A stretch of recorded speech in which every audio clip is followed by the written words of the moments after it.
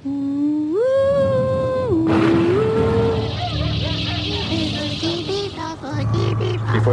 after, before, after. They turned out to be completely unreliable assholes.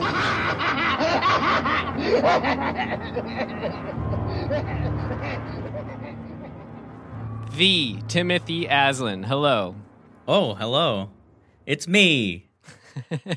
and it is you listening along with us. Thank you so much for being here. Welcome to episode 128 of Dismembering Horror, the podcast show where myself, Ryan McDuffie, and myself, the Tim Aslan.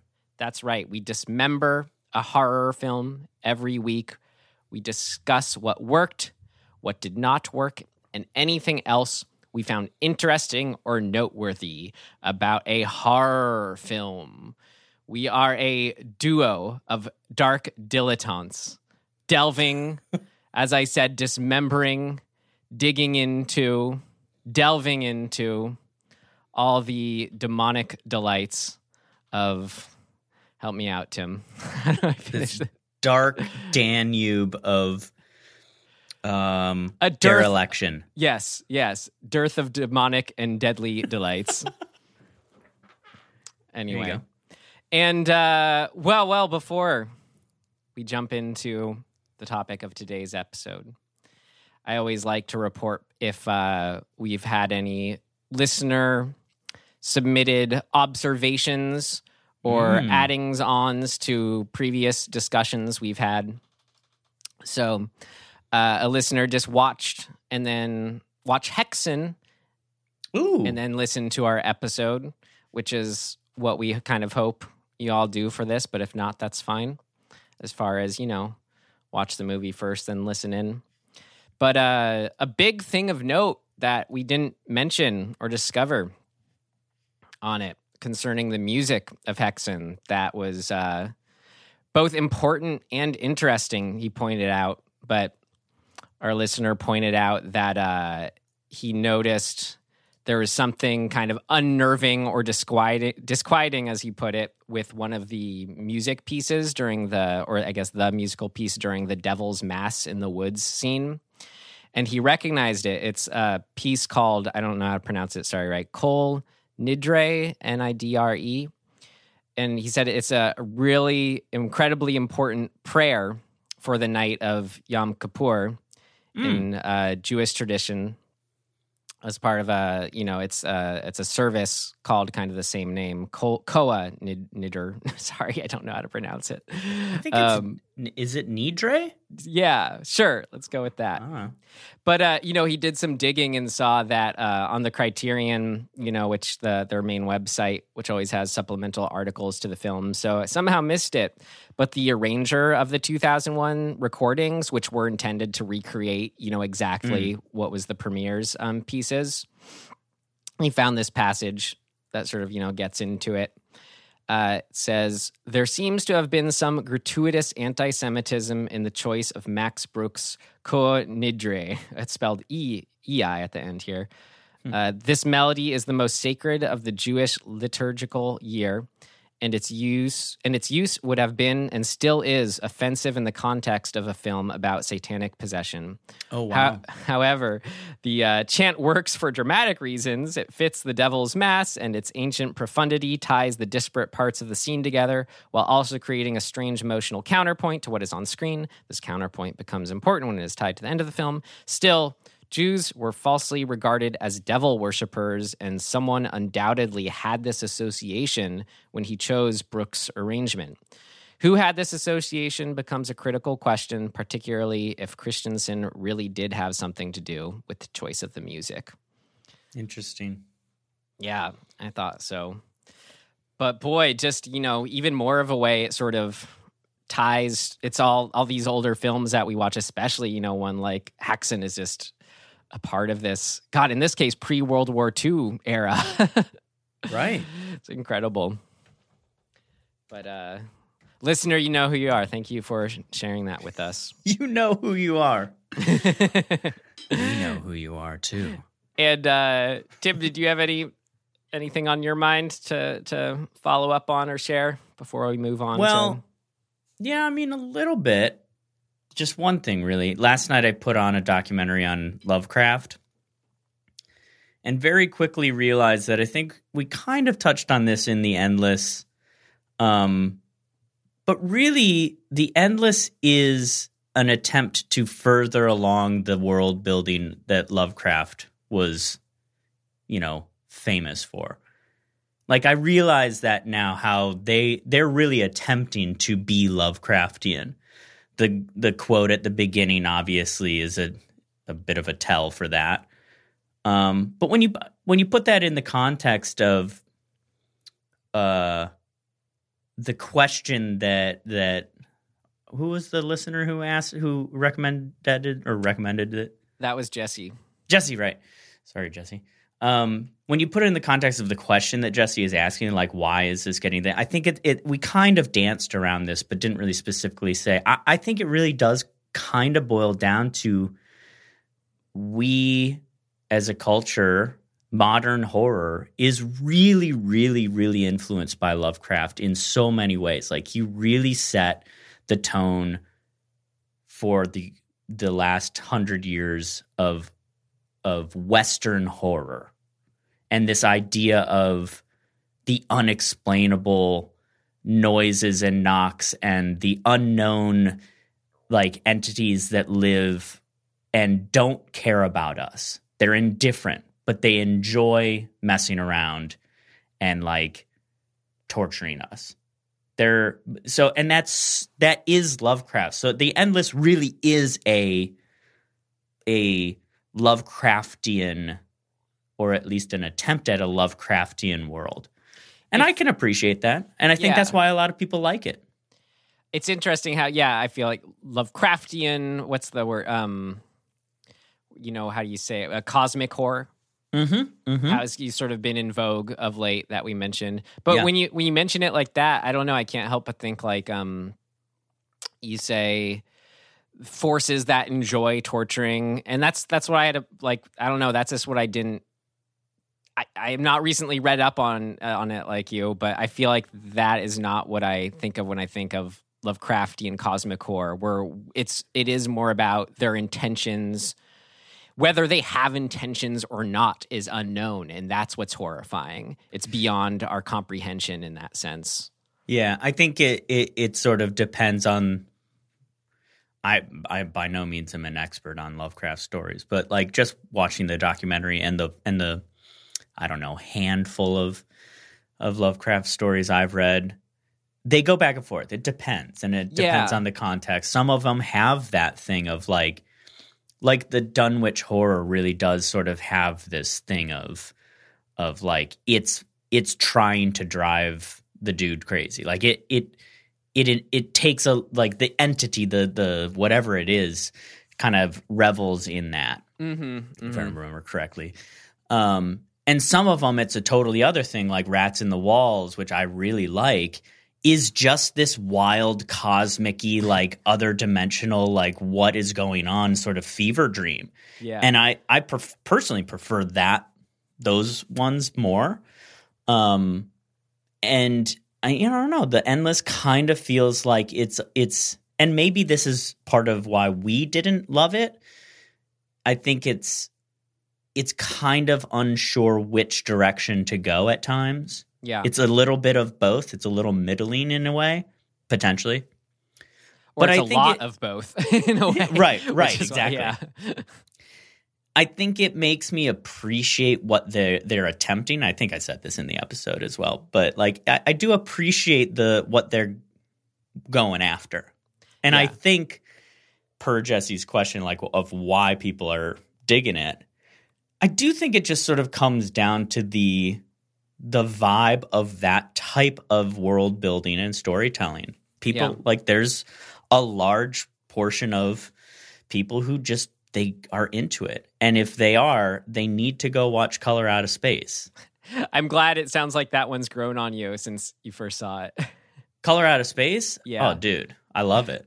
Awesome. I bought it. I got the 4K Blu-ray sitting here. I loved it so much. My only issue with it was some of the way the CGI comes across I didn't love, but like whatever. It's so cool and freaky. Right. I love it so much. And the special effect, they work for me. I don't know. Yeah, I'm not taking out.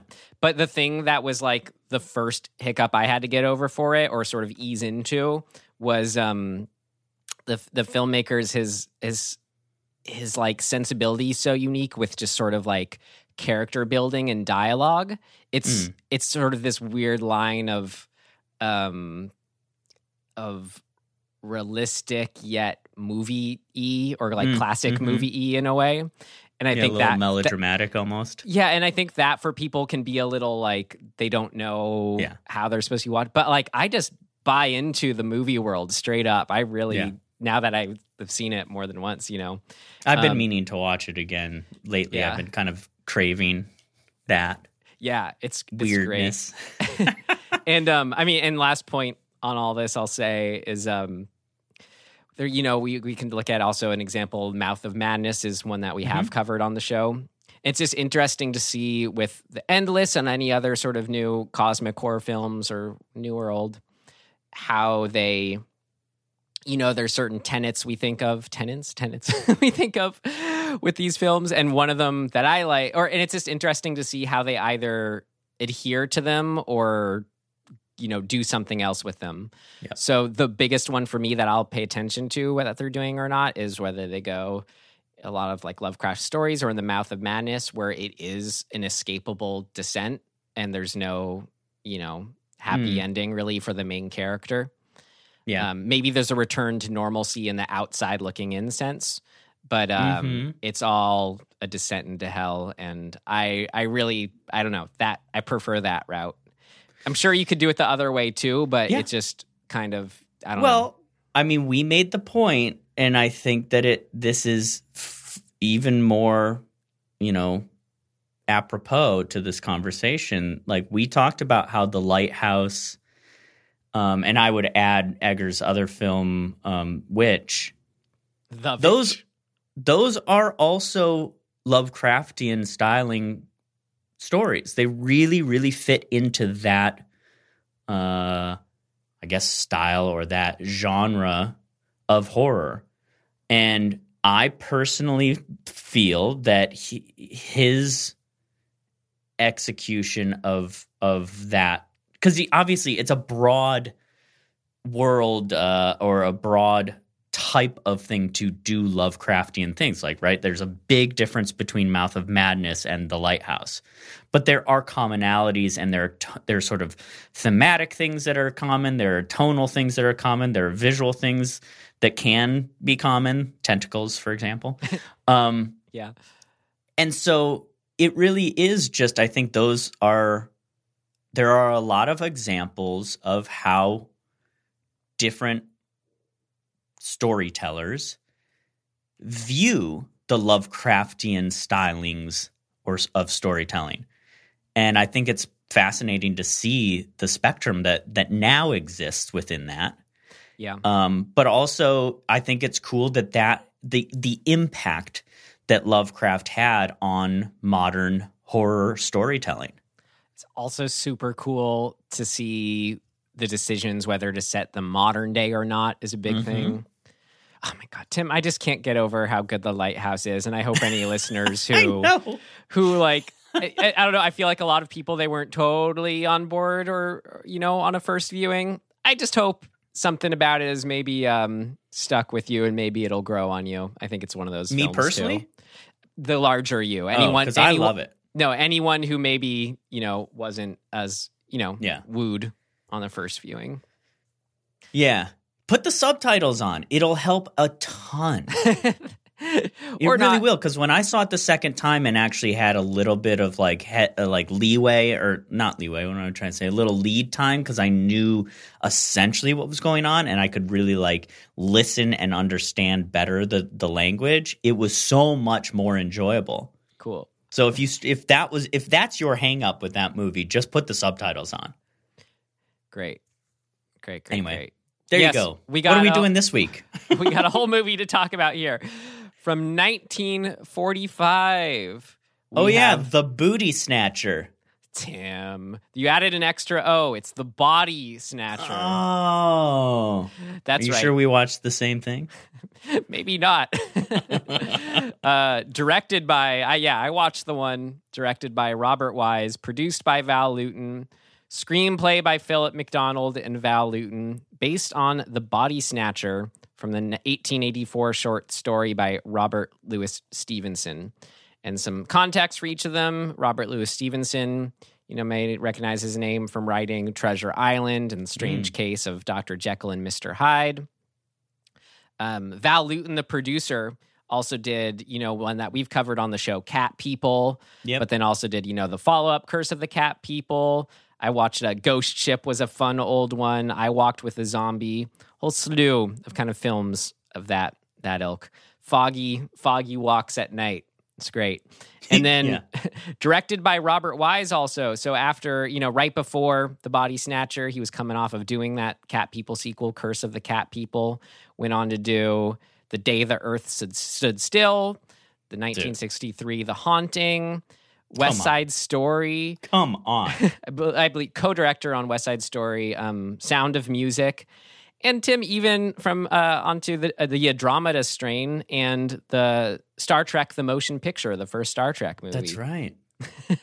I mean, this dude's no joke. Like, talk about a catalog. Jesus. Right. He was an editor on Citizen Kane. Yeah, he won the Academy Award for it. Ridiculous. Who was he? Robert Earl Wise. Yeah, well, that's who he is. Crushing it, bro. Anyway, yeah, those are our credits for it. How about we see what our trailer is for it? You ready for it? Oh, yeah, let's do that. All right, here we go. 1945. Oh, and I should say, starring, of course. Usually we don't say, but got to give them their due. Yeah. From 1945. Starring Boris Karloff and featuring Bela Lugosi, The Body Snatcher.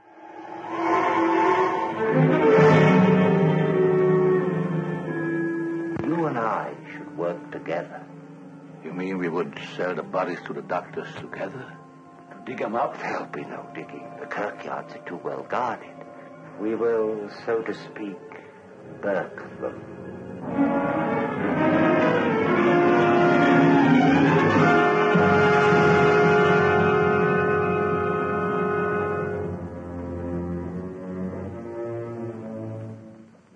Ray killed her.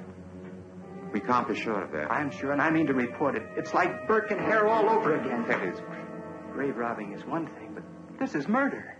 you ordered this subject, received it here and paid for it. That makes you a party to murder. You must leave this house. I can't do that. You heard McFarlane. Save yourself, Master Fetters. Look at McFarlane. Gray, I must be rid of you. You become a cancer, a malignant evil cancer, rotting my mind. You'll never get rid of me, Tony. All right, The Body Snatcher. The Booty Snatcher. Oh, Tim. Oh, Tim. What a film. How would you rate it per our rating system? Would you tell I'm gonna yourself? be honest with you. I would tell myself that I did not really like this movie. So would you tell yourself to avoid it, stream it, rent it, or buy it? Oh man, I'm so close to avoid it just for myself. I was really I just could not get into it. I guess it's not without merit. Like, it's got some cool stuff in it, but I just was not feeling it. So I guess I'll give it a stream, but meh. Yeah, it's kind of similar. I feel like it was more, I realized with these Boris Karloff, Bela Lugosi films, I'm like, it's unfair to always just be comparing them to The Black Cat for me. Sure. And I've kind of heard overall it's good to sort of temper your expectations with them. Oh yeah. But like I don't know. I mean, the highs were really high for me, but Yes. I agree like overall it was a little just kind of plodding or plot. There were only like 4 highs. Yeah. I think that was my problem. Is like in between the highs, I was just like, the idea of that initial conceit of body snatching and medical people getting caught up in that is great, but sort of there was lacking a thrust of a story for me, of like a sort of personal character story. And I don't know, like I just by the end of it, I wanted to give it a stream it, but then it sat on me more. I almost wanted to give it a rent it just because it's something about when they're this old, you can't, we get further from being able to recreate what they were. They become more special. You do have, I mean, Bela Lugosi, it's always said you want more from him, but Boris Karloff is I think, so good in this. He's great, but I don't know. There's so many things that hold me back from being like, this movie, yay. Yeah, so I could see myself telling her to rent it just for all that it does have, to have seen it. But I feel like, enjoyment-wise, as far as this first viewing, is more a stream it for me. But sounds like a bit more of a solid stream it than for you, even though I also am with you on where it sounds like you were. I feel like I could take the 4 moments, maybe 5 actually, that I really like, and it would be an amazing 10-minute movie. Yeah. And that's it. I'd be like, yeah, I'm satisfied. Goodbye. The weird thing is, though, even those sort of the individual just talking in a tavern scenes or in the office scenes that Some maybe of that stuff's okay. Yeah, I feel like any of the stuff that is lesser, feel like it's dragging a bit. If you're actually able to tune into them, they're cool. And I think just because of maybe expectations, I wasn't able to as much as I'd want to on a first viewing. So that's where I'm just kind of trying to be careful and coming down on whatever and giving it a little more slack for that. I certainly have I've got thoughts as to what sort of forced me to feel so disconnected with it. And they're all kind of, they're all storytelling problems. Same here, yeah. They're not really film problems. But I just try to imagine watching this with the great remastered print in a big screen and just being, yeah, man, I'd rent this. Yeah, that's interesting. Yeah, the context matters. I don't know. I was very tired yesterday and just feeling like, ugh. Yeah, but that's why, even though I could And then I got a parking ticket this morning because I was so out of it last night. I was forgot to move my car. Well, that's... Come on! So that's all why, I don't know, maybe a rent someday or maybe I'll regret it, but I'm a solid stream for now. Solid stream. Yeah, I'm a weak stream. All right. Trickle. Well, Tim, on to how about our summary? Okay.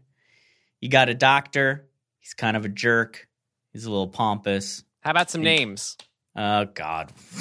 McGillicuddy. What the hell is his name? McFarlane. McFarlane. Dr. Wolf, quote, oh, Toddy. Yeah, Toddy. Yeah, so you got McFarlane. He's a pretty renowned doctor. We're in Edinburgh.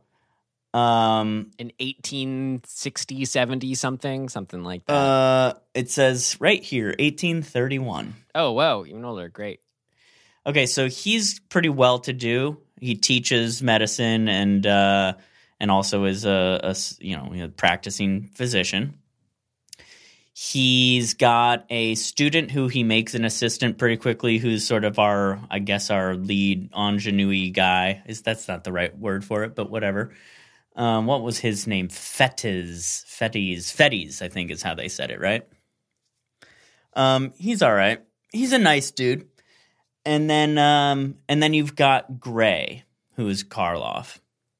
Those are our main 3 people, really.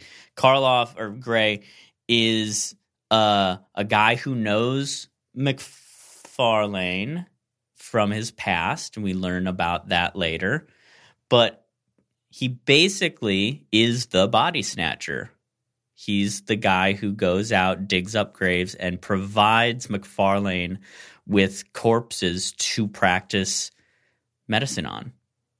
And that's essentially what we've got going on. And then antics ensue because, like Fettes becomes an assistant and finds out that that's what Gray does. And he has an ethical sort of dilemma about that, grave robbing and body snatching.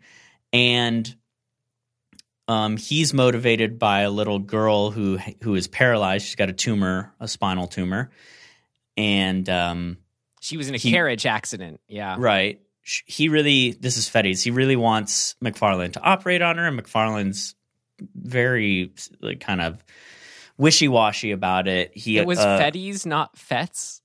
Oh, whatever. No, I'm saying, sure. Do you actually remember? I don't remember. Okay. Fettes. I feel like that's how they're saying it.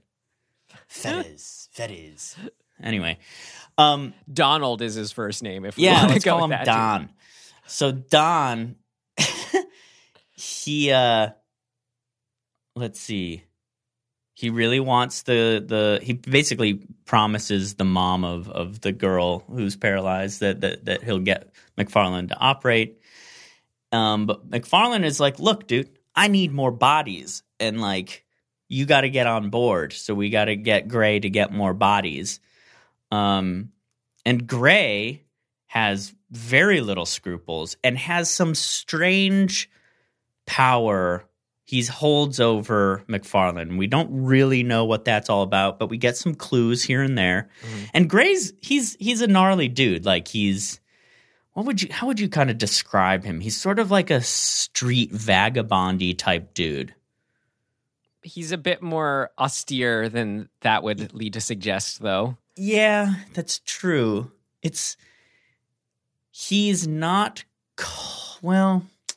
He's kind of like a dark, foppish jerk, very self-serving, but very confident in his dark ways. Yeah, he's also he's kind of grimy. Yeah. I mean, he digs up graves for a living, so he's got dirt under his nails, so to speak. Anyway, so he eventually actually starts killing people to provide bodies. That's when we're off to the races. And then who is Bela Lugosi in this? He plays Joseph. So who is nobody. Joseph?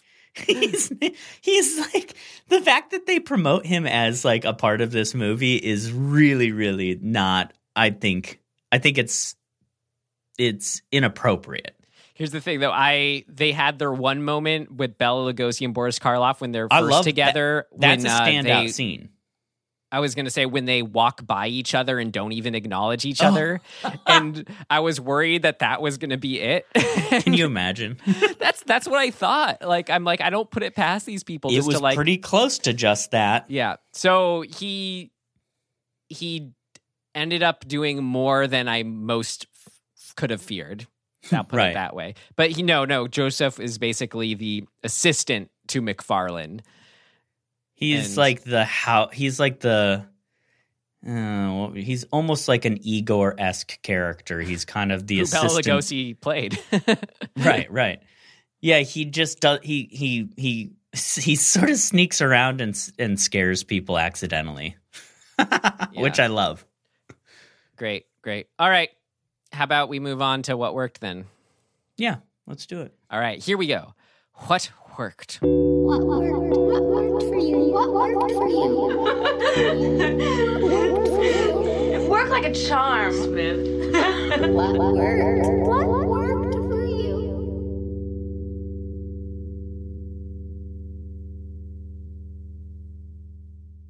you? Honestly, the only thing that really, really, really worked for me is the ending. And I feel like, what I was going to my overall feeling is that, from a story point of view, if the movie was more of the ending, getting to the thrust of the ending, if find that a way was to more, make the ending work, yeah. The movie, that filled out the movie in that realm of storytelling. Because the ending is essentially that McFarlane ultimately, what we learn is that what Gray has over McFarlane is that there was they went to court. How many? It was quite a while earlier, right? Like 30 years earlier or something. And essentially, Gray took the fall for McFarlane and a few other people too, right? It was a little convoluted, but essentially, Gray took the fall and didn't out McFarlane for crimes previously. And so McFarlane owes him. And that's it, right? You could make a whole long movie about just that. And it kind of do, but we figure that out, and and McFarlane ends up killing Gray, which is a good scene. I like that scene, the whole battle between the two of them. And then we get into kind of a little bit of a Telltale Heart vibe of McFarlane obsessing over the fact that now he has to be the one to dig up people and the guilt of that. And he sees Gray's dead body in place of the body that they've dug up, and he kind of loses his mind. And then there's a wonderful scene of of Gray in the carriage, flopping around as a dead body, as a dead body, right? Flopping around and scaring McFarlane half to death, and ultimately causing him to run the carriage off a cliff and die. That's the scene, Tim, when his corpse's arm was kind of flailing about. I just heard you like just laughing, and it just made me so happy. I was standing in front of the TV for that entire scene. I was like, "Ooh, yeah, here something's going on. Great." So I totally agree. The ending was like the best part of the movie, that whole sequence. But I got to set the stage a bit more. It was so Gab, you know, it was so good about it. Sorry, I'm just so excited. You left out it's pouring rain. It's nighttime. We've kind of had this sort of little bit of setup, knowing that the girl was in a carriage accident. The idea there's this threat of a carriage accident sort of in our background. But then it's like the classic Christmas Carol-esque sort of where McFarlane's hearing Boris Karloff, Gray's voice in his head, calling his name, like that. He stops. He thinks, is that just, because what's his face with him as Fetz is Donald is with him, right? Not hearing what McFarlane's hearing. Dr. Toddy, as he hates being called. But that, there was something in that scene where it's like, yes, this is great. This is classic. Even though the movie doesn't feel like it didn't necessarily feel like the ending to the movie that we had in some way. But at the same time, it was so good. It was so good in itself. And the crash was amazing. And then you have kind of, like you said, Telltale Heart, Poe, Twilight Zone-esque ending where it's the body of the actual corpse they dug up. But God, the actors committing. That guy, I'll just say it now, the guy who played Dr. Wolf McFarlane, he was great. He is good. He seemed very familiar, but I don't know what I would have seen him in from that era. Henry Daniel. He's good. Great. He's really good at playing that. He's stiff upper lipping it kind of, but he's got a lot of sort of emotion and just things are kind of percolating under the surface. He's covering his emotion, and like it finally spills out when he realizes or thinks that his attempted surgery to remove the tumor for the little girl and help her walk again, when he thinks that has failed, he has this really great performance of like disbelief and then certitude that it wasn't his surgery that failed, that it's something about her, it's something else. And he's like, he's sticking to that story, even though underneath you can tell he's like completely grieving the fact that he failed. Yeah, and it's a compelling character flaw too. That's just he's perfect for. That's as far as concern more about his own abilities versus actually helping the girl at all. or Right. even having basic bedside manner for the girl. Like, we see that disconnect.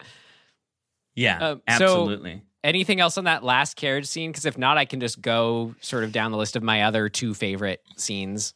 I think the only other thing to mention really is just how the biggest successes of this entire movie are directorial. They are the way that the noir sort of lighting and use of light and dark are done in the most important scenes is really, really striking and really, really well constructed, and clearly we're in the hands of a director and a cinematographer who know what they're doing. I mean, I'd argue even more throughout, unless it's just sort of the well-lit office, you know? Yeah, I think that it stands out in the more dramatic scenes. Like they did more dramatic, composition and lighting in the more dramatic scenes. That's just the way it goes. Yeah. And so like those really stand out throughout this movie. But in the carriage scene in particular, the way the sort of the lantern and the it's the light on Donald's face throughout that is really cool because he's kind of got, they're being rained on. He's got his hat down. You can only see like this one sort of corner of his face for a lot of it. And it's just cool. You can see the fog that the light's just getting captured in. It's thick. It's viscous. Yeah. Yeah. They really doused him. That must have been an incredibly unpleasant scene to film. It's wet. Oh my God, they're so wet. Yeah. But anyway, yeah, that to me is the thing that really I just the composition. Like I finally felt like I was in a movie for real during that scene. Okay, I'm like wanting to. That's I'm like there's a lot in there. I'm not. How do I transition that? Because you kind of like got maybe ahead to what I wanted to say as far as just an overall thing that I think was my very top best thing was just simply that atmosphere and the sets. That's like who Val Lewton, I don't know, it's what he's known for in a way, and it's honestly what I came for. And definitely there in that carriage scene. But now sort of jump back towards the first scene that I really perked up at, which was very Cat People-esque. But it's when we get introduced to the beggar woman who's singing her song in the alley in the middle of the night, who then is the imminent victim. It's the scene where she becomes the victim. And just that stalking scene, the tension of the little stop and talk with her, the cobblestone streets, all that. I'm like, this is great. Here's what I'm here for. It's happening. Yeah. And again, just, I don't know, suspense combined with the atmosphere and sets and setting. I think that may have been the first moment that I really perked up and was like, ooh, yeah, that's really good stuff right there. Great. On the same page there. Yeah. And then so I had that, and then the ending on the carriage scene, and then the third scene that was really a standout scene or sequence to me came in the middle with, and maybe this was just like I was just so happy to get actually some kind of use or payoff of having Bella and Boris together. Yeah. But it was their big scene where it was so good. I mean, it all culminates in this fight, but how it starts with basically Bella going there to blackmail Bela Lugosi, saying, I'm going to out you. You're killing people. You're stealing bodies. And Boris, sorry, it's hard not to say their actual names. John Gray, Boris Karloff. He's just so fiendish is another good word to describe his character in this.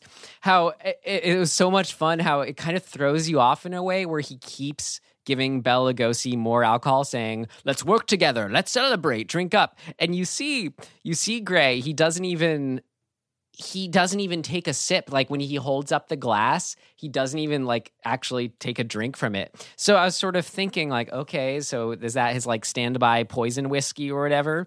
Like, is that what this scene is? But know that it wasn't that, and it was just sort of him forcing him to drink more was more just about him getting caught up in his own immediate, I'm about to kill this person ecstasy. Like you can see kind of imagine as his character, he kind of starts out more reserved and doing all knightly duty, you know, how he approaches killing the bodies. But this is sort of the one real example where sort of rather than hiding it off screen or just getting the moment where he kills him, we see his like switching into serial killer mode in a way to poor Bela Lugosi.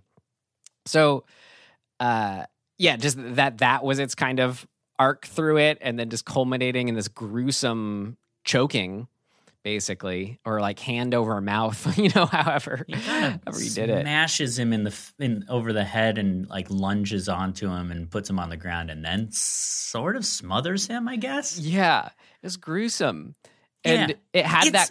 It's pretty like, I mean, I remember going, whoa, that's where we're like, I wasn't expecting that in this movie. Right. Like it really shocked me. I mean, because, it's setting it up like he's poisoning him. And then it's also just kind of, I know we've talked about this. I don't know if it was in Cat People, but some of the older movies we've mentioned how the fight scenes, or in this case, this murder scene, there's an intensity to them in a way that a lot of sort of more typical modern Hollywood films don't have, where it's sort of, I don't know, they're a bit more clumsy. There's less punches thrown. It's quite a lot more like what a real fight looks like. Exactly. I mean, I bartended for many years and watched the clumsy, just uncoordinated scuffles that occur.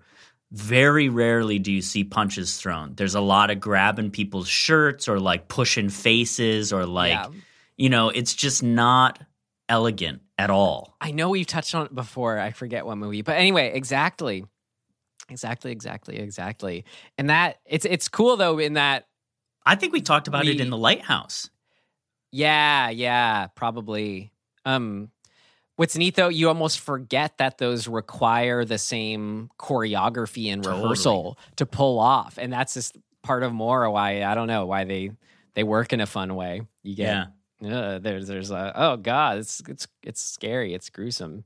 I didn't want to put this in what worked, but it is sad. It works in itself as a scene, but just it was sad seeing Bela Lugosi killed off like that. Yeah. You know. I feel like, that is true. It felt really... it was just sad.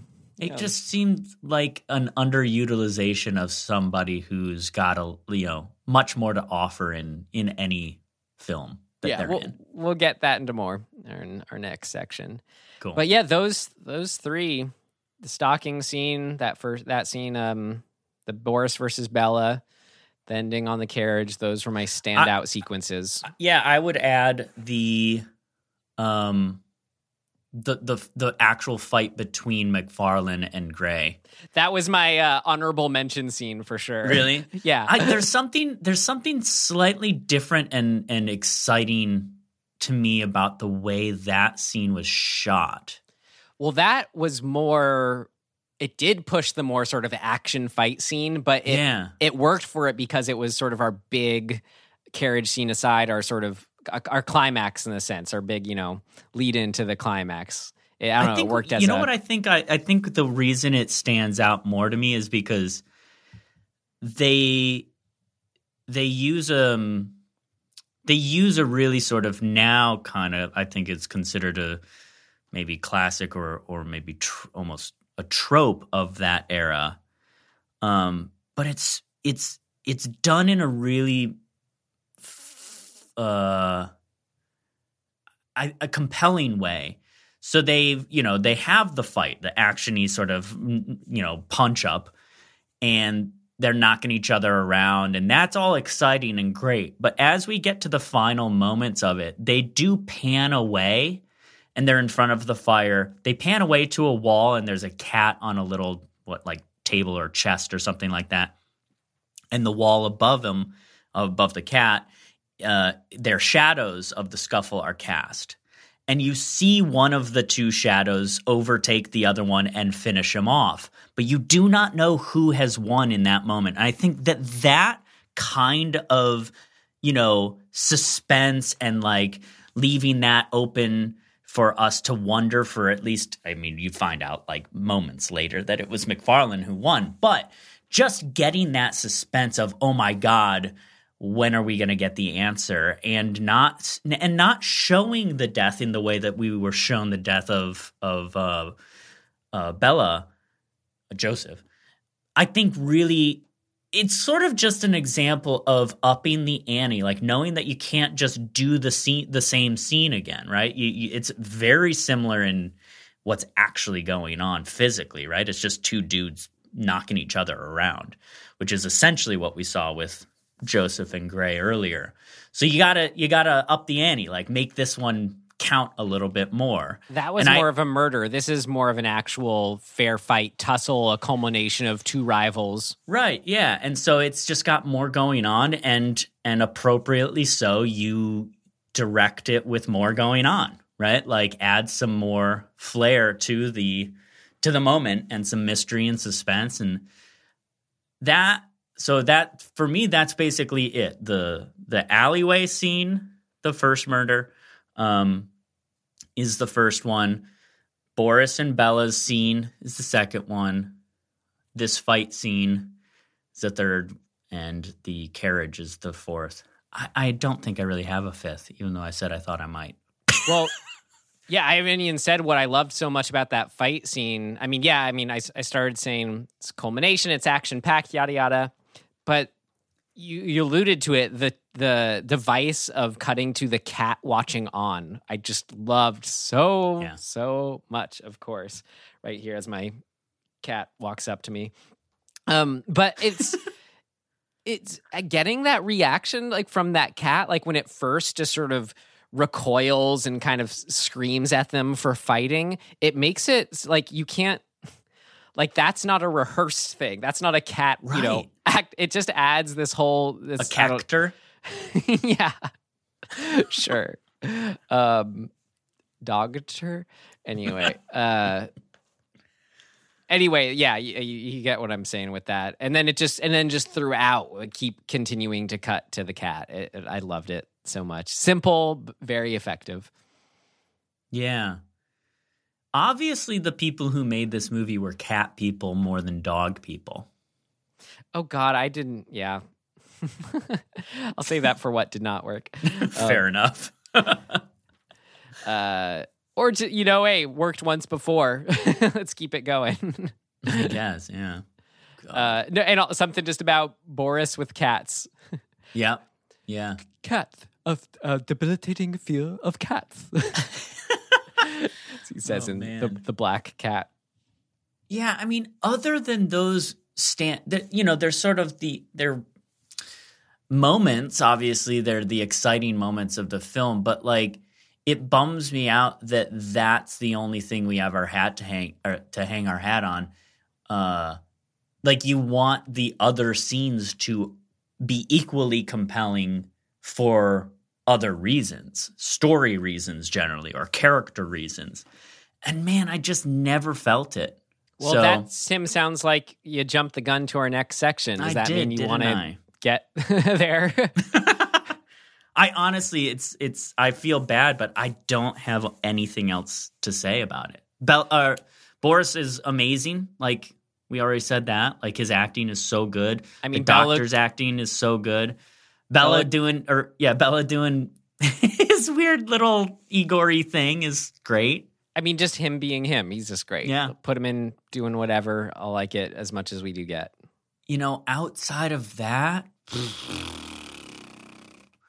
is there anything else? I don't even want to reach for something that's not there, but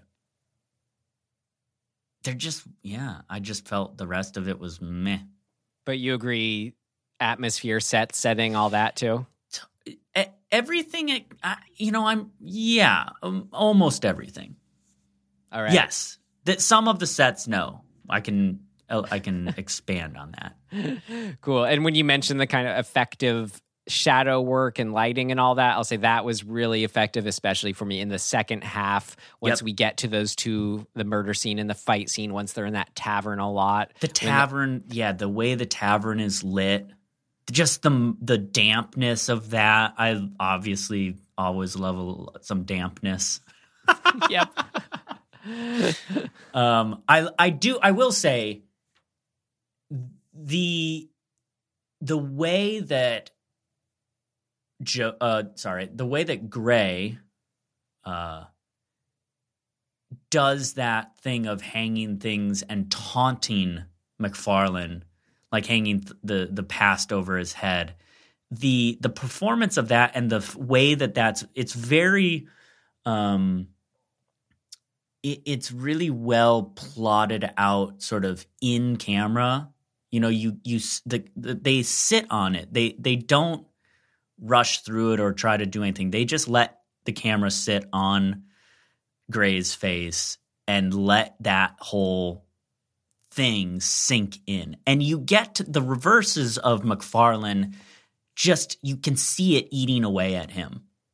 And so to me, that's probably the fifth thing that stands out, is just that the interactions between the two of them, especially as we move further along in the story, when you really start to realize that there's more going on, the backstory stuff starts to come out. The tension that the two of them have is quite good. And it's shot really well. Like, that tavern stuff is great. Absolutely. So, and the way the way that Gray messes with him, I kind of think you've already mentioned it, where he calls him Toddy. And then, you know, as McFarlane's nickname, and then McFarlane goes, "Don't call me that," or "I hate that nickname." So then in the next sentence, he just immediately calls him Toddy again. It's like, it's just ruthless. Says it all right there. Great. All right. That's all I have too. Agreed. Cool. Agreed across the board. And here we go. Next section. What did not work? It's not ready yet. Seems to work okay. No, something important's missing. What did not work?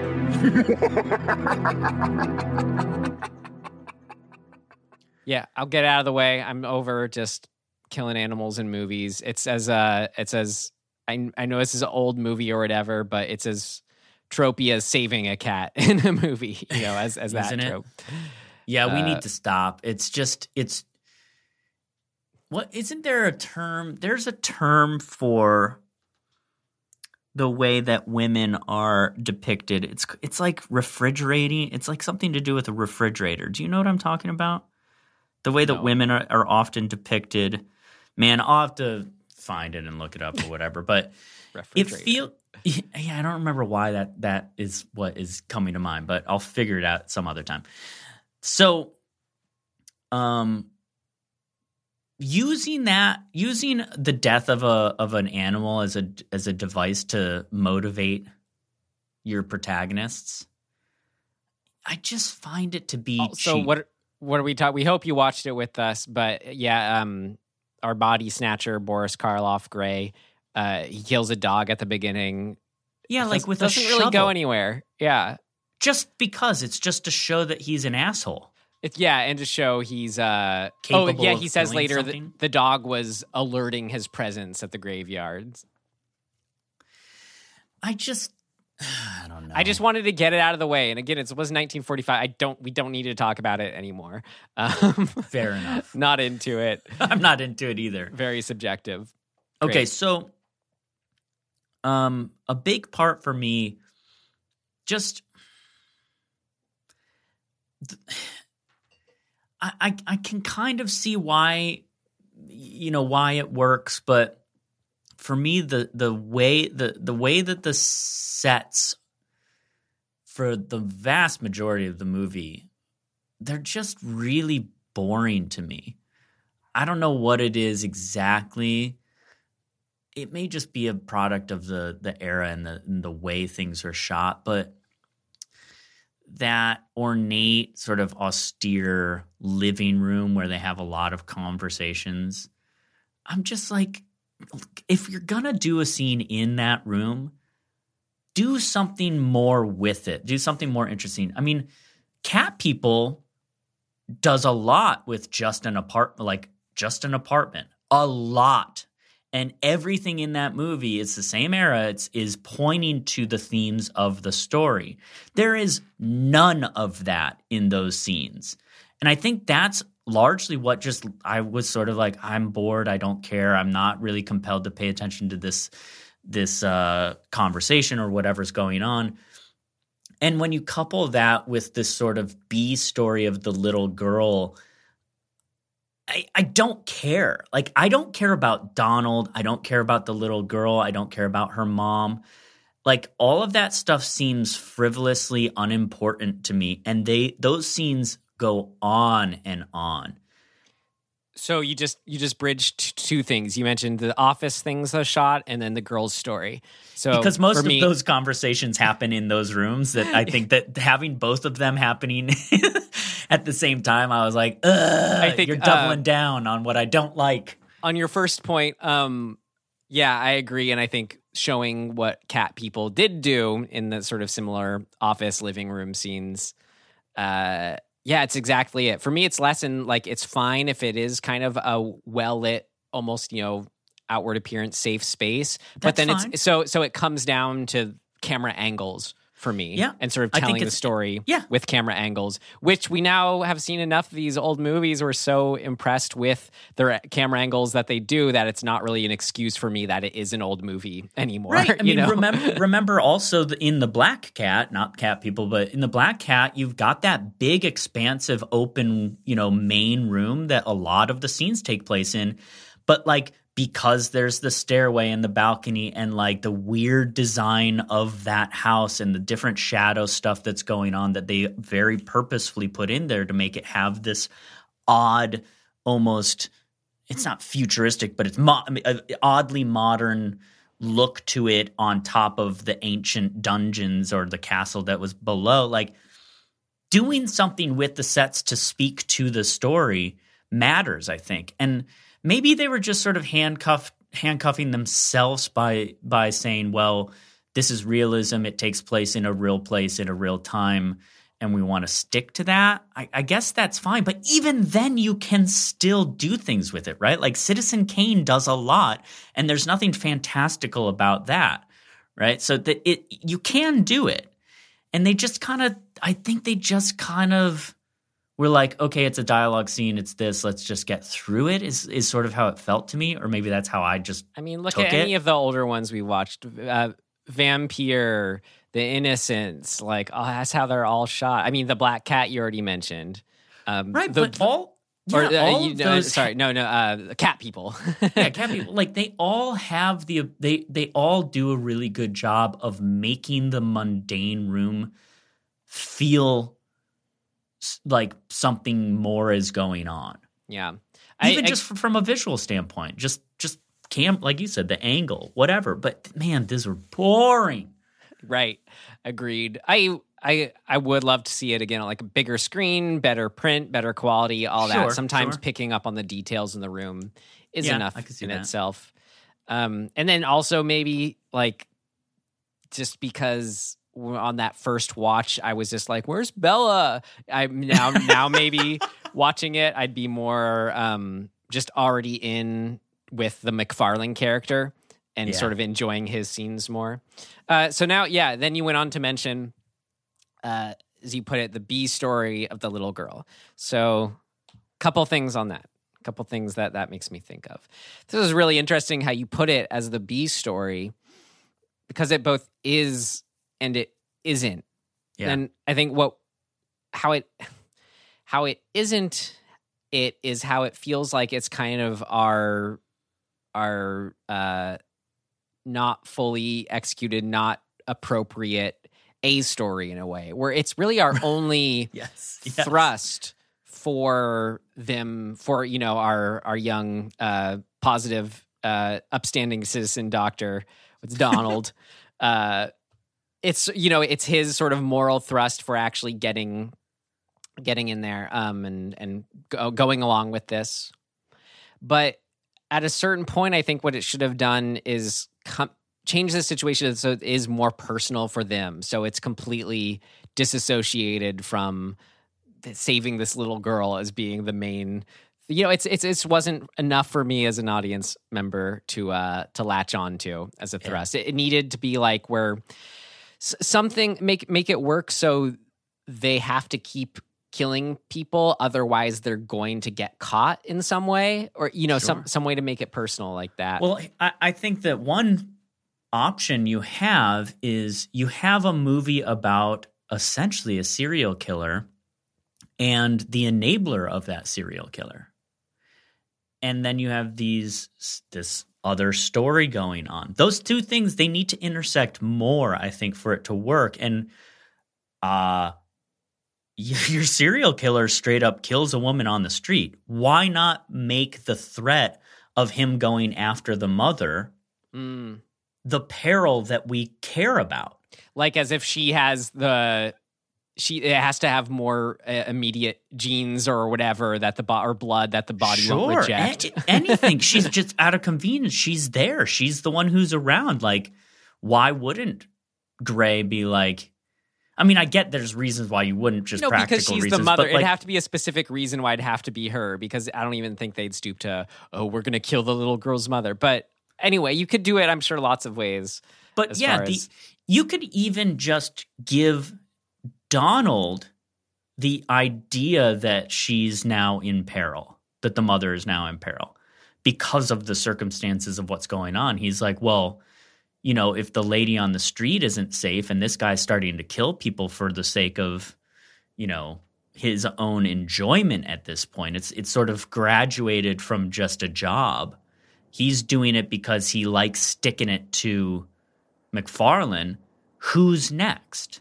And then you can actually play that out. You can put her in seeming peril and have that be a misdirect so that like you could weave it so that Donald gets this idea that, oh my God, something Gray said suggests that maybe he's going to go after this woman that I now care about. And that is the impetus for Donald to not be around at a certain point that then pushes the story forward to allow McFarlane and Gray to have their confrontation, right? Like these little things of like who's in danger, who's where to prevent or to allow that danger to follow through, and then turning that on its head so that we the audience go, oh shit, he shouldn't have left, he should have stayed, and then this other thing that's more tragic wouldn't have happened or whatever. Like that to me is it's kind of the storytelling thing that I mentioned that I feel like is just not there. It's like the twists and turns and the sort of the intrigue of what's going to happen never really feels like it rises to the level of compelling that I want in this type of movie. At a certain point, it's kind of like, they just keep killing people and taking bodies, and you right. just kind of, okay, That's I guess enough. that's what they're doing at this point. Yeah. No, I don't know if I'm necessarily sold on specifically having to tie in the mother, but I think just as an example of something to sort of provide more motivation or and tie the stories together. Or McFarlane's wife, right? Like she's around, she's at risk. His like, secret wife, yeah.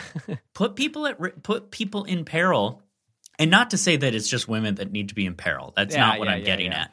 Like, don't let's not go down that road. That's what I'm saying. There's something else more personal. Just I thought like just them getting caught, that could be enough. Them getting exposed somehow. Have Donald be the one who's, he goes out with Gray to dig up a body at one point. Like, why did we never feel like maybe Gray's going to just turn on him?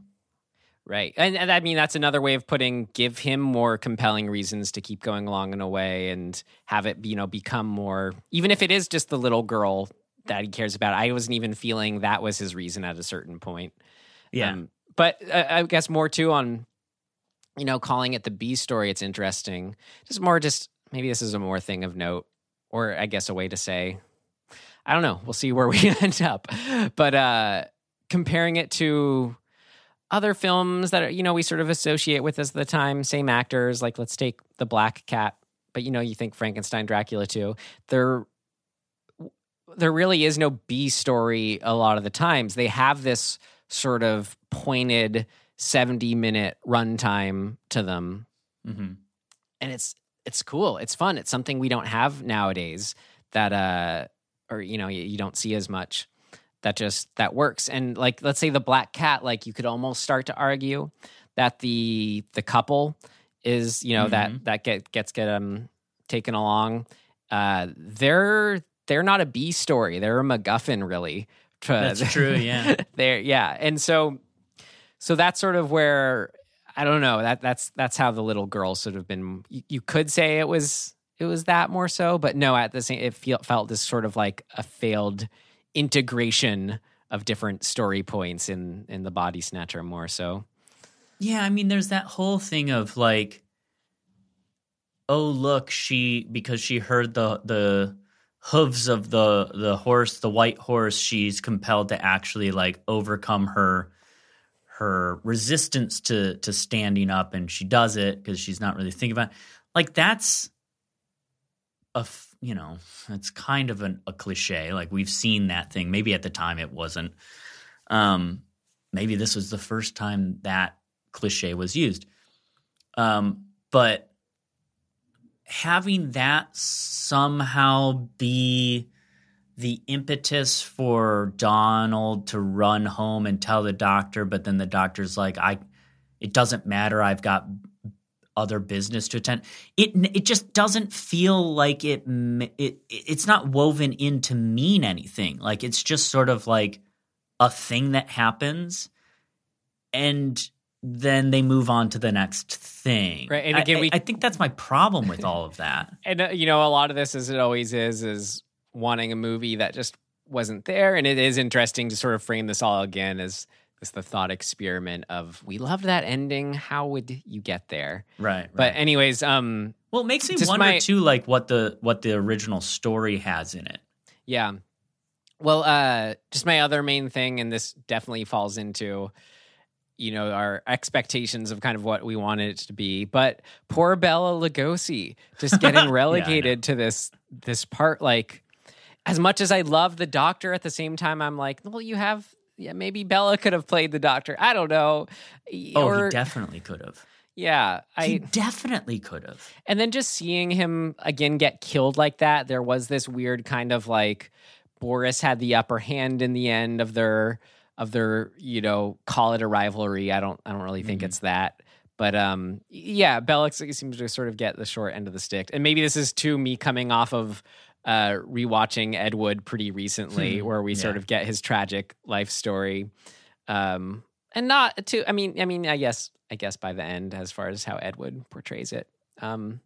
Anyway, just seeing poor Bella, just wanting him to get more out of the two of them when they were alive, put them together in more fun ways. Again, I'm so grateful we did get that one key scene with them, was so good. But even then, I was sad seeing him get literally just like choked and smothered by Boris Karloff getting the juicier role. Yeah. It is a bummer, but well, yeah, their scene is worth watching for sure. Yeah. Anyway, you good for our next section or any other? Yeah. No, I'm good. Great. All right. Last section for the Body Snatcher. Things of note. Things of note! This should be interesting. So actually, I did have another thing in what worked for me that I failed to mention, but I think it very much can also fall under things of note.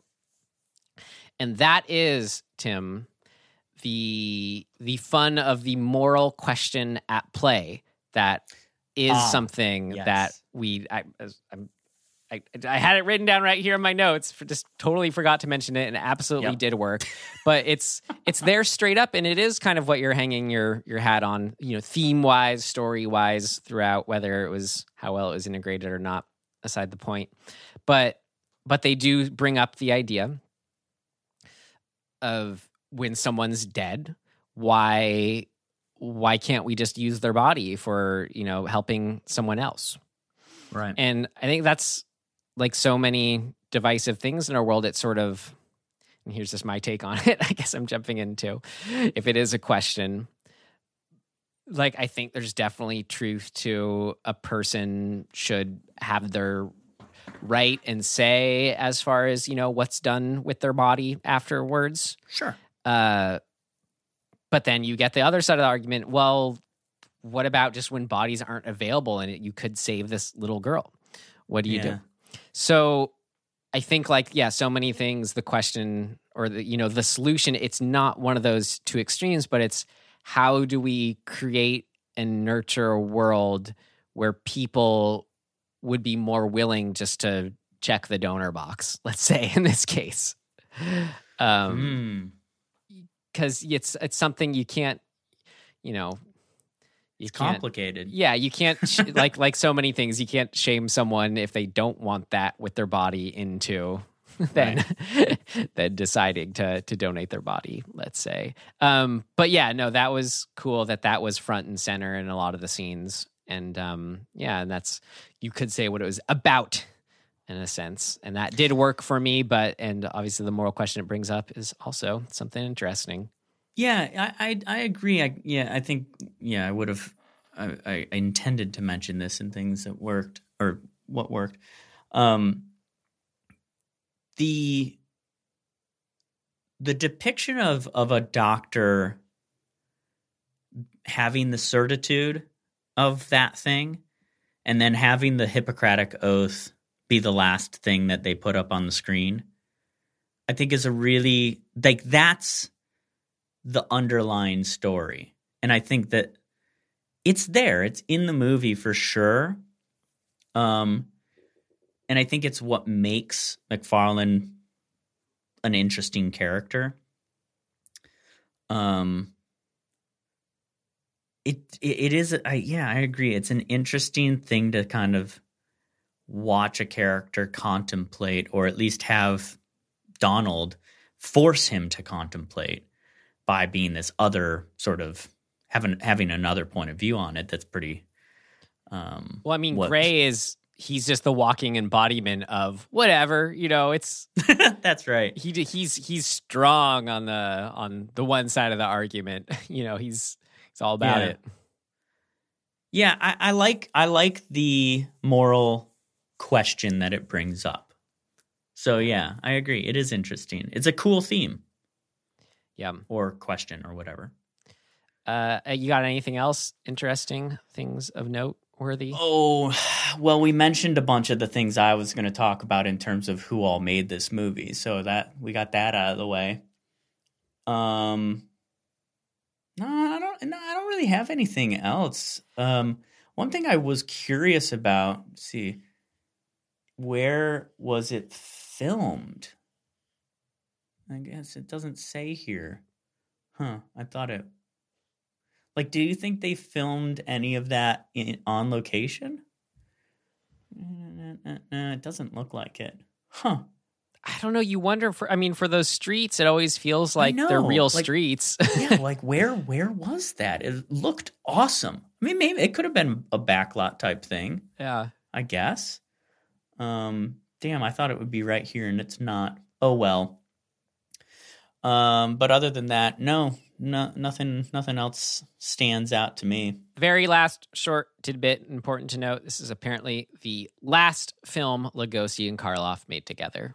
Oh, okay. So I'm sure that's a big part too. And that combined with the filmmakers is, I'm sure, why I added it to our list, just to dismember. Yeah. Great. Cool. Great. Well, if that's it for The Body Snatcher, not The Booty Snatcher, from 1945. Tim, you got a recommendation for us? You want me to go? I do want you to go. Great. Well, it's not often that I finish a book based on the expediency at which I read. But kind of, when, talking to you about you like that, You Must Remember This podcast, I was really feeling like I wanted to dive into some old Hollywood lore and atmosphere, actually, is a good way to put it. And I discovered a new book called The Castle on Sunset: Life, Death, Love, Art, and Scandal at Hollywood's Chateau Marmont. Ooh, that's all fun. About the Chateau Marmont, Tim. I've been there. I mean, I've been in the lobby, the main ornate room. I mean, I'm jealous very now. Cool. I want to go. I was very lucky. You know, this is one of those sort of things that happens when you live in LA at times. I worked with a guy who was dating a woman who he's now married to, whose best friend was the chef at Chateau Marmont. Cool. And because of that long, weird connection, one time we were working together and the women called and said, "Hey, you guys should come hang out. We're hanging out at the chateau and I'll make you, the chef was like, I'll make you some." We had these little, what are they called? They're little like fruit tart thing. It was very, very over the top in my opinion. I was like, I don't belong here. So, I mean, are you aware of the kind of history and how did the atmosphere there make you feel? Like, that's kind of what it's. Yeah. I mean, it's cool. I mean, it feels like a time capsule. It is that. So, I mean, it's got a fascinating history about, the change of ownership along the way, the stars who made it home along the way. So it gets into all that. I think you would really enjoy it, Tim. And I even watched the Sofia Coppola movie Somewhere that is kind of about it and takes place there. Oh, cool. That was really good. Very Sofia Coppola. I liked it. But yeah, no, I'm specifically recommending the book by Sean Levy, The Castle on Sunset. And yeah, it's I guess I just wanted to put how to put it, very like accepting of eccentric outsiders, bohemian vibe throughout its history. It tracks those types of people. It's like their whole thing is, yes, respect the privacy, like first and foremost. So it kind of, as anything we have, toes that line of anything goes, but more fall on the good of that as far as wanting to be very accepting of anyone. So ahead of their time in that regard, but also can be pushed to a fault, some would argue. But that ethos of pure acceptance is something I'm always drawn to and interested by. So as far as, and just that combined with its connection to old Hollywood and it's still existing, a monument in that sense. I want to stay there. But until then, I really enjoyed the book. Yeah, that sounds Castle cool. on Sunset. Man, what should I recommend, Dad? I feel like I was on the road for, God, I don't know, 10 or 11 days. So I feel like I haven't You watched my copy of Parasite yet? Honestly, last night I almost did, but I got too tired. Okay. I was like, today's the day. And then I was like, oh shit, I have to watch The Booty Snatcher first. And then I watched that and I was like, now I'm very tired. And I went to bed. God, what have I been doing? What is my life lately? I don't know. Anything from your trip? God, what do we do? I could tell you what I would not recommend, Dead, which is driving from Milwaukee to LA in 2 days. Don't do that. Okay. It's 2 16-hour days by myself. We'll take it. A reverse Hey, you know what we did recommendation. do? Which was very cool. I mean, this is so random and probably going to be difficult for anybody to really do unless you happen to be in Amarillo. I'll put a picture of this on our Instagram.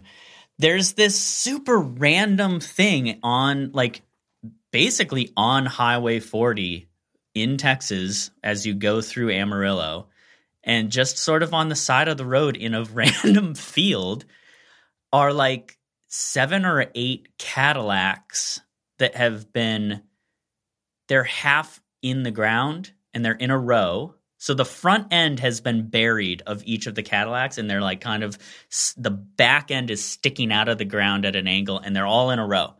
And I think it's called like the Cadillac Graveyard or something like that. I'll link it in our Instagram. It's super odd. And so it just is there, and people pull off the highway and bring spray paint and just spray paint them. And so there's years and years and years of spray paint buildup on these things. So it sort of has become, and maybe this was the intention, it's just this weird art installation that's been there for quite a while. I didn't look up how long it's been there, but it's weird and wild. And I took some very cool pictures at like just after the sun had gone down when we were out there. And yeah, it's an odd place, but super cool. So go there if you're in Amarillo or driving through. I love That's it. That's mine. The great recommendation. I think it would be cool. Imagine, I mean, you say if the tradition is spray painting it, but imagine refurbishing them from the like where you can see them up and just giving them a stellar paint job. It'd be so neat. It is very bizarre. The amount of paint buildup that is on them, like the wheels, they don't have tires on them. Look like balls because of how much paint has been sprayed onto them. So would that be against the point what I suggested, or would that be cool, you think? I think it'd be impossible. It would be super cool, but like how would you get all of those years of paint off of the metal? I don't know. I don't know. Paint cars. It'd be cool. Yeah, it's a very strange thing, but it's there. There's lots of stuff across the U.S. that like that you sort of randomly discover on these road trips. But that one's cool. Great. So, Tim, I believe it's your turn to pull from the hat. It sure is. I'm going to pull. I'm going to shake it up a little bit here. Oh, one fell out. Hang on. Put that one right back in. I didn't see what it was. All right, here we go. And I'm stopping with this one. Oh, it is How Apropos, Dr. Jekyll and Mr. Hyde from 1931. Cool. And we have both Dr. Jekyll and Mr. Hydes in there. So this one is the earlier one? Yep. I presume? I believe it's 31 and 41. Cool. Great. Well, I'm glad we're going in order with them. Yeah. Awesome. Well, until then, until the 1931 Dr. Jekyll and Mr. Hyde, you can find us wherever you found us. We got an Instagram. We got a Twitter. Our big ask is that you tell a friend if you enjoyed being here with us, because we'd love to have them too, should they be in need of some horror fiends, some horror buds to journey. We know they are. We know they're in need. Yeah, to join us on this journey of dismemberment and delving, as I've said. Yep. Great. Well, let's end on then. You mentioned the Hippocratic Oath. I don't know who this guy was, but Hippocrates. That's they end the film The Body Snatcher with a quote from them. And it is this. These are his words. It is through air that man rises. It is through tragedy that he learns. All roads to learning begin in darkness and go out into the light. So with that, thank you so much for listening. And we will see you next time. Goodbye. Bye.